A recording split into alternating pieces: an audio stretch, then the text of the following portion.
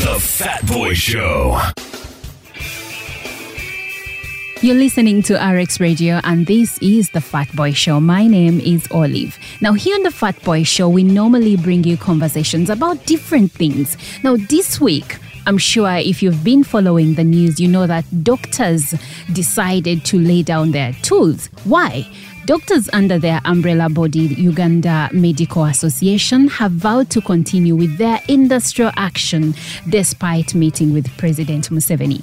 The Uganda Medical Association and Uganda Medical Association Council of Elders held a crisis meeting with President Museveni at State House in Entebbe on Wednesday last week. The meeting, according to both parties, was to resolve doctors' welfare issues so as to halt the ongoing sit-down strike. The president, in a tweet shortly after the meeting, said that he had reiterated the government's commitment to enhancing their salaries and, of course, their welfare. But in a statement dated November 23rd, 2021, Uganda Medical Association President Dr. Samuel Odong Oledo and Secretary General Dr. Herbert Luswata said that they will await implementation of the key items agreed on before calling off the strike. Uganda Medical Association officials also said they did not want promises and meetings. So today, on the Fat Boy Show, we decided to have a chat with Dr. Samuel Odong Oledo, the president of Uganda Medical Association. You're welcome to the show. Yes, thank you so much. Listeners, thank you so much. I'm Dr. Odong Samuel Oledo, President of Uganda Medical Association. You highlighted key issues very well. Yes. But allow me to give also informative information. Actually, I was going to ask you, what are some of the key items you say should be implemented before the strike is called off? The word should be is demand, is authoritative, is very catastrophic in its own nature. Okay. But the word that as doctors we are fronting is implementation of the presidential directive and of the pledges which have lasted since 2017. Mm-hmm. Then the directives which were passed also 2020 in June, and yesterday's directives which were passed by the president. By the way, we had a very fruitful meeting with the Fountain of Honor. And in that meeting, we realized that all ministries were represented. The president actually wanted to compensate doctors who have died in COVID-19. You know, we've lost very many health workers in the COVID-19 pandemic. That's true, yes. And according to the Workmen's Compensation Act of 2020, the doctors who have died, or the health workers who have died during the pandemic, are meant to be compensated 60 months pay, which is equivalent of 5 years compensation. And the president had a very good will to make sure that this is attained by the families. Because these guys, the doctors who died, you find a woman, a female doctor who dies, is a breadwinner in the entire family. Their children have to go back to the villages. Kids are not getting the basic necessities. Their husbands, presumably, also are struggling. Now, for the husbands who died and left their wives, definitely they've left a very dangerous environment for their children. That's correct. So we are saying, why can't you compensate these doctors who die while giving a service? Yes, you can compensate honestly the UPDF. So the issue of quotation was the justification of where did they get COVID from, and that was really an insult. It was an insult to the medical profession. It was salt to the wound. Because they were infected while on the job, right? Exactly, because it is simple for the Ministry of Finance to clarify where these doctors died from. And how they were infected. Because it is simple in a way that the 14 days of incubation of COVID-19 are days that these members in the Ministry of Finance would identify that was this doctor in the 14 days of incubation attached to a medical facility, because before a doctor gets into a hospital, he registers his presence. There's the biomedic system, and there are books of registration that every day that one steps in the hospital, these books are recorded. So can't you go and see when was the last time this guy in hospital, and when he was out of hospital at that time, was he critically ill? It is common sense. So this analogy and the hula baloo of doctors could have gotten the infection in the bars. Come on, doors were closed. For crying out what? For integrity reasons. Actually, bars are still quote unquote closed. Okay, fine, yeah, but for integrity issues, it is an insult to the lives of those who laid their own existence for the sake of Ugandans to survive. It's a total insult. UPDF guys are compensated before they even put to the grave. Because their cause of death is simple, it's known. They were in Somalia, they died from there. So honestly, we cannot say that a doctor who has gotten COVID from the hospital and is going to be compensated, we must find out, maybe he got it from the market. Please respect the integrity of humanity. We've not even asked for the risk allowance yet because we are entitled. COVID is a pandemic, and in every pandemic situation, definitely there must be a risk allowance for the health workforce. That is according to the international standards. It is clear. The Ministry of Health has failed to declare COVID to be a pandemic. That one is outrageous, it's annoying. It is unacceptable in itself. However, we've not gone in that dynamics.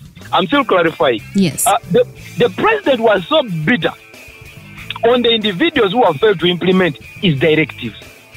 Actually, in that same meeting, that's when the president gave us an assurance that because of the kind of work doctors do, starting from as fast as the financial year starts, that is 1st of July, doctors will be able to get what they call duty-free vehicles. That is doctors at the level of medical officer, doctors at the level of medical officer special grade. Then the consultants and the senior consultants, they'll get these vehicles because they're contemporaries in the different ministries, like commissioners, like those in the judiciary, at their own level. Even the army, a major is at the level of a medical officer special grade. They are given these vehicles. So how different is it for a doctor who's going to save a life not to be given a vehicle, who is at the same cadre? Secondly, we're asking Ministry of Transport to liaise with the relevant authorities that when these vehicles are given to doctors, there must be stickers attached to these vehicles for right of way. If you can give right of way to the judicial system, right of way to commissioners and the rest, what about the doctor who's going to save a mother's life, a person who has gotten an accident and needs 10 minutes to reach before this? There's what we call the golden hour in the medical practice. That in that golden hour you can save a life or a life can't go. Now, in the golden hour, a doctor is stuck in a jam. You know how many times we have to park our vehicles, jump on the border, then go to hospital? They must be counted. This has been tested by other governments. This has been tested in India. Ghana gives actually duty-free vehicles. And when these duty-free vehicles are given to doctors, they are not allowed to sell them off. A fine is attached to whoever gets a duty-free vehicle from a doctor and purchases it. And these are the nitty-gritties which should be put straight. Doctors must have stickers that when he's stuck in a jam, he can follow the same lane of an ambulance, because an ambulance can pass you and they bring a patient for you to work on, and the ambulance passed you and left you in the jam. So when a patient reaches the hospital, with the doctor left in the jam, who is going to work on that patient who has been referred, and you left the doctor in the jam. You get it? So these issues were key, and the president was very bitter on these issues having not been implemented. The salary issues was raised, and the president asked Ministry of Finance to work with Ministry of Health to increase the budget for the consumables. Apparently, we have 500 billion annually put on drugs and sundries. So what is the finance ministry saying about all these directives from the president? As usual, the finance minister, definitely as usual, there is no money. Yet he's always saying the economy of Uganda is going to... So what is this? What is the priority? We have classified expenditure. In some agencies, UPDF has classified expenditure.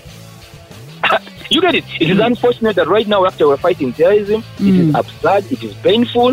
As doctors, we really feel pain for the Ugandans for this eventuality. We rebuke it and we speak dangerously against it.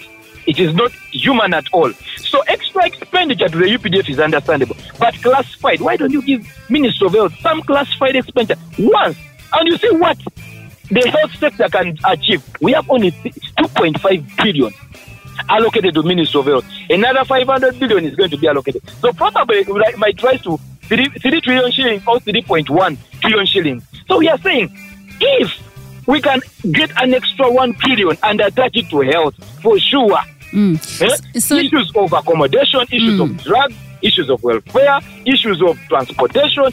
These can be resolved. Let's prioritize. This is life. COVID has taught us a lesson. We have no any other place to go for health services other than within the country. COVID taught you MPs a clear lesson that if you are infected, you must build up a health sector in your own country that can tolerate. We have Ugandans in Aga Khan. We have Ugandans in South Africa who are doctors.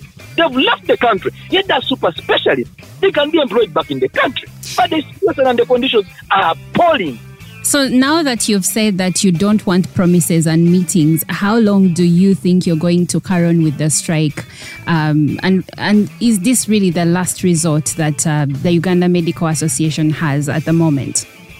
I think you've quoted me wrongly. We've not said we don't want meetings.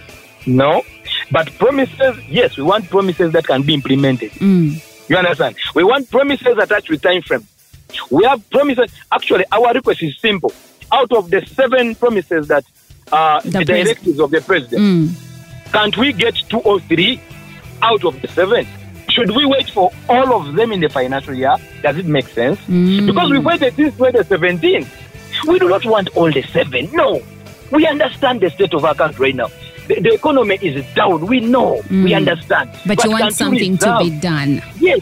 Can't you reserve and make sure that at least out of the 7 issues, before the financial year next year, you can implement 1, 2, 3 issues? Okay, now... So why can't it be done? Now, some of your grievances are to have intern doctor salaries increased from 750,000 shillings to 2.5 million shillings. But is this practical? Because several sectors have interns working entirely on commission, and in some, like journalism, nothing at all. Please, let me clarify this. Okay. Interns work on life, saving lives. So this that you hear, the 2.5, is an allowance to help them move to the hospitals where they are. I'll give an example. An intern is attached in Chirudu, he sleeps in Kawempe. Is he going to walk on the foot up to Chirudu? To go save a life. Exactly. What will he use? So now, where is staying? Where will he get the money to get the rent? He's no longer a student, remember. This is a practicing medical personnel. Actually, maybe... Let me first finish. I was going to ask you to clarify who an intern is for our listeners. An intern is a qualified medical practitioner under supervision for 1 year for skills acquisition and mentorship. He's no longer a student for crying out loud. Okay. The interns you're talking about in journalism, those are students. Actually, the first employment of an intern is internship, whereby he does procedures under supervision of the senior medical officers there, consultants there, and different ward nurses who are in charges. So is under training, what we call a pre-trainership, under training. It's when they're qualified. So we cannot say the hulabaloo of every internship. No.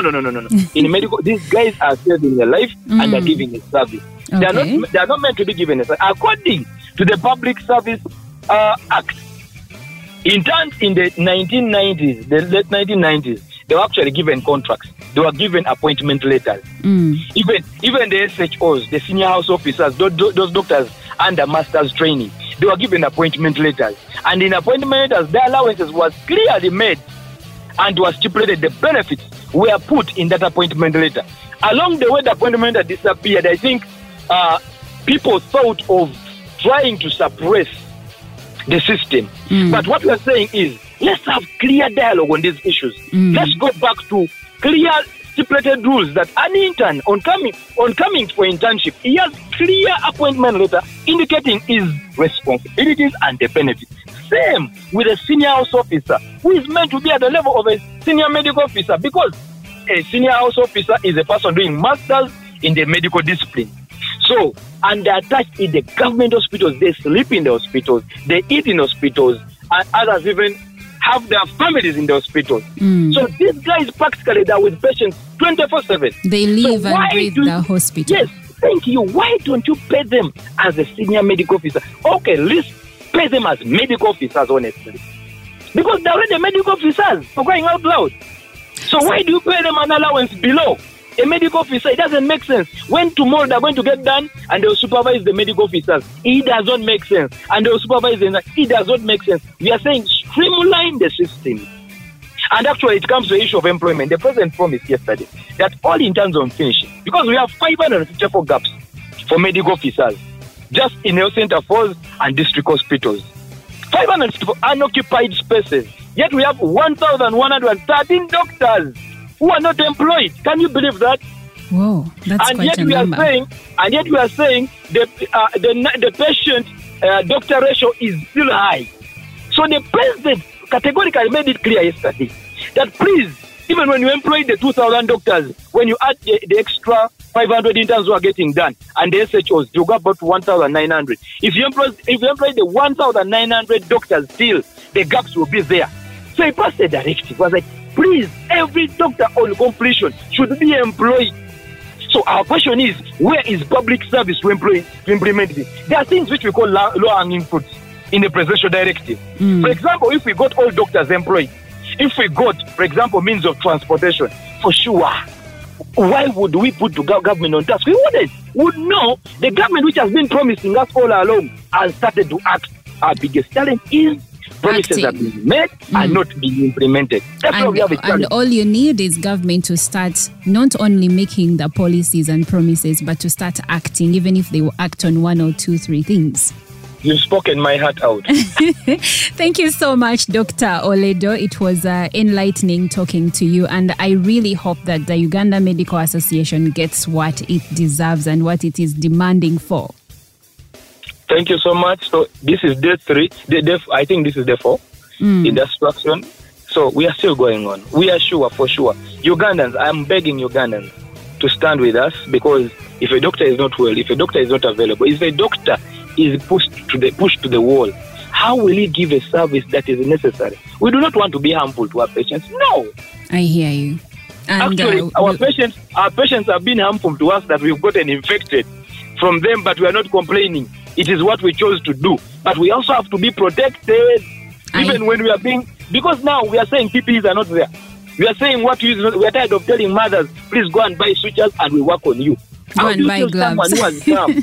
How do you tell someone who has come at 2 in the night to go and buy gloves? Honestly, it doesn't make sense. It doesn't. So now we are saying, no, improve the working conditions, increase the funding to the drugs and supplies, so that when we go to hospital, I do not tell a patient, please go and buy this, buy that. No. And increase the number of doctors, so that when you go to health center 3, health center 4, which is meant to have at least 3 medical officers, there you find only 1 medical officer, 1 doctor in the facility. How can that? So where if that doctor is sick, who is covering for him? If that doctor has to take leave, who is there? You get it? So you keep on saying doctors are not there. But when the numbers of doctors employed is very meager, how can a service be delivered?